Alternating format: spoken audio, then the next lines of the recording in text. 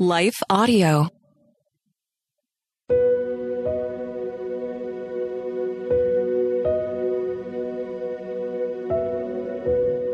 Hello. Thank you for listening to Your Daily Bible Verse, the podcast that examines one verse each day to learn more about God and His will for our lives. I'm your host, Grace Fox, and I want to share some exciting news with you. My latest devotional book has just released, and at the perfect time, it seems. We all need encouragement from God's Word when the storms of life blow, and this book offers 90 meditations to anchor our hearts in truth when our minds are on overload. You can buy your copy of Keeping Hope Alive, Devotions for Strength in the Storm, wherever Christian books are sold. And now, after this short word from our sponsor, we'll dive into today's Bible verse, John 11:33.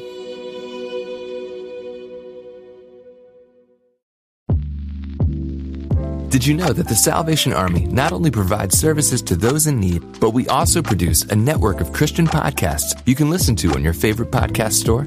One of these shows, Words of Life, is a 15-minute weekly show featuring interviews, testimonies, Bible studies, and more. In April, we'll once again hear from author and pastor Natalie Runyon. She has created a new 6-week discipleship course for women to talk about community, women in leadership, accountability, and more. We want discipleship to be what's drawing people, not bounce houses. They're more likely to come back and not just to be entertained. Even in me, making him have to pry it from my hands, he was still saying, but I have something better. And it was because of the redeemed saying so, of telling the story of what God had done. When we point people to him, they're going to want to know him. Listen to Words of Life on your favorite podcast store or visit wordsoflifepodcast.org.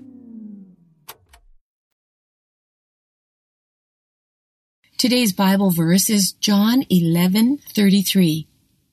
When Jesus saw her weeping, and the Jews who had come with her also weeping, he was deeply moved in his spirit and greatly troubled. Current world events have hit me hard because many of my co-workers live and minister in Eastern Europe. Some of them are in Ukraine. My spirit is deeply moved when I think of and pray for them during these difficult days. And to be really honest, my tears come unrestrained. Tears came unrestrained for Mary and Martha when their brother Lazarus died. They were dear friends of Jesus, and they'd sent a message to him a few days earlier telling him that Lazarus was sick. They hadn't asked him to come and heal their brother because they assumed he would. But that's not what happened.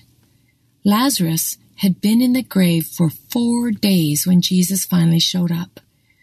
Jewish tradition taught that the dead person's soul hovered near the grave for 3 days in hopes of re-entering the body and restoring life. It departed on the 4th day. Based on tradition, then, Lazarus' situation was beyond hope when Jesus arrived. Today's Bible verse describes what happened at that point. First, Jesus saw Mary and the mourners weeping. Theirs was not a quiet, self-controlled demonstration of grief. They believed that loud wailing showed honor for the deceased, so the louder they cried, the more honor they showed. Jesus saw their sorrow, but the word saw means more than a casual observation. The original language infers paying attention. It means to see about something or to ascertain what must be done about it. Jesus paid attention to their tears and knew something must be done. He also entered into their pain. The King James Version says Jesus groaned in the spirit. This term literally means to snort like a horse and implies anger. It's correct to assume then that Jesus felt indignation at mankind's greatest enemy, death. He was also troubled. This word implies being deeply stirred as one may be in prayer. At times our needs are so great that we can't express them. Our spirit groans within us. The tears flow and the Holy Spirit helps us pray the words we can't think even to form. This was Jesus' state of mind and emotions when the people took him to see the grave. It's no wonder he wept. The word used here for weep is not the same one used to describe the mourners weeping. Jesus shed a sudden burst of tears, but in a quiet and more controlled manner, and he was moved into action. He spoke the command, "Lazarus, come out." This was not a suggestion.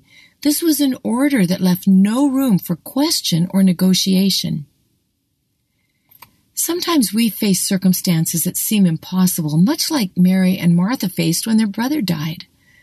When this happens, let's recall the insights today's verse offers, and let's let them encourage us. First, God is present. Just as Jesus came to Mary and Martha, so he comes near to us in our pain. Second, God sees our tears. This isn't a mere casual observation that we're crying. He pays attention because we matter to him. Psalm 56:8 says, "You keep track of all my sorrows. You have collected all my tears in your bottle. You have recorded each one in your book." Third, God feels our pain. The prophet Isaiah said Jesus, God in flesh, was a man of sorrows and well acquainted with grief. He knows how we feel when we can't put our thoughts into words. And finally, God moves into action when he hears our cries. Jesus spoke a command that revealed his power over the impossible, and he can do the same in our situation. Psalm 56:9 says, "My enemies will retreat when I call to you for help. This I know, God is on my side." Like me, you might be feeling the pain of circumstances far beyond your control.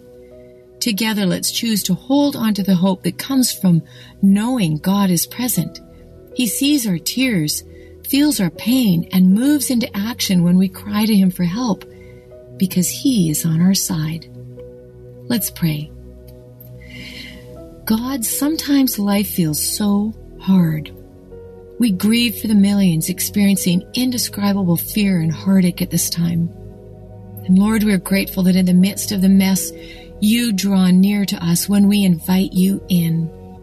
You see our tears, you feel our pain, and you move into action when we cry to you for help. Teach us to keep hope alive by living from these truths. Renew our strength and our courage by reminding us that you are on our side. In Jesus' name, amen. Thank you for listening to Your Daily Bible Verse, a production of Life Audio and the Salem Web Network. If you enjoyed this episode, would you leave us a rating and review in your favorite podcast app? It helps us connect to more listeners like you. This episode was produced by Kelly Gibbons and Stephen Sanders, with executive oversight by Stephen McGarvey. We want to thank our wonderful hosts, Jennifer Slattery and Grace Fox. You can hear more from Jennifer by visiting jenniferslatterylivesoutloud.com. And you can find out more from Grace by visiting gracefox.com. For more inspirational, faith-affirming podcasts, visit lifeaudio.com.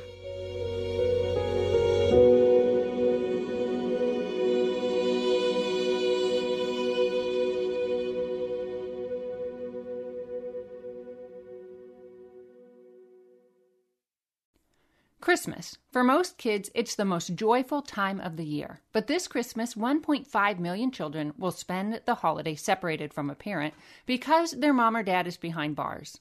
Prison Fellowship Angel Tree needs churches in our communities to volunteer to bless local children with a gift, the gospel, and a loving message from their parent. I believe this is an incredible opportunity for our listeners to share the love of Jesus this Christmas. Many of Prison Fellowship's partner churches continue ministry to local Angel Tree families after Christmas is over. Through this ongoing care, Prison Fellowship Angel Tree strengthens and encourages families every day. Angel Tree wouldn't be possible without the help of faithful volunteers. If you're ready to make an eternal impact in your community, please register today at angeltree.org/church. That's angeltree.org/church.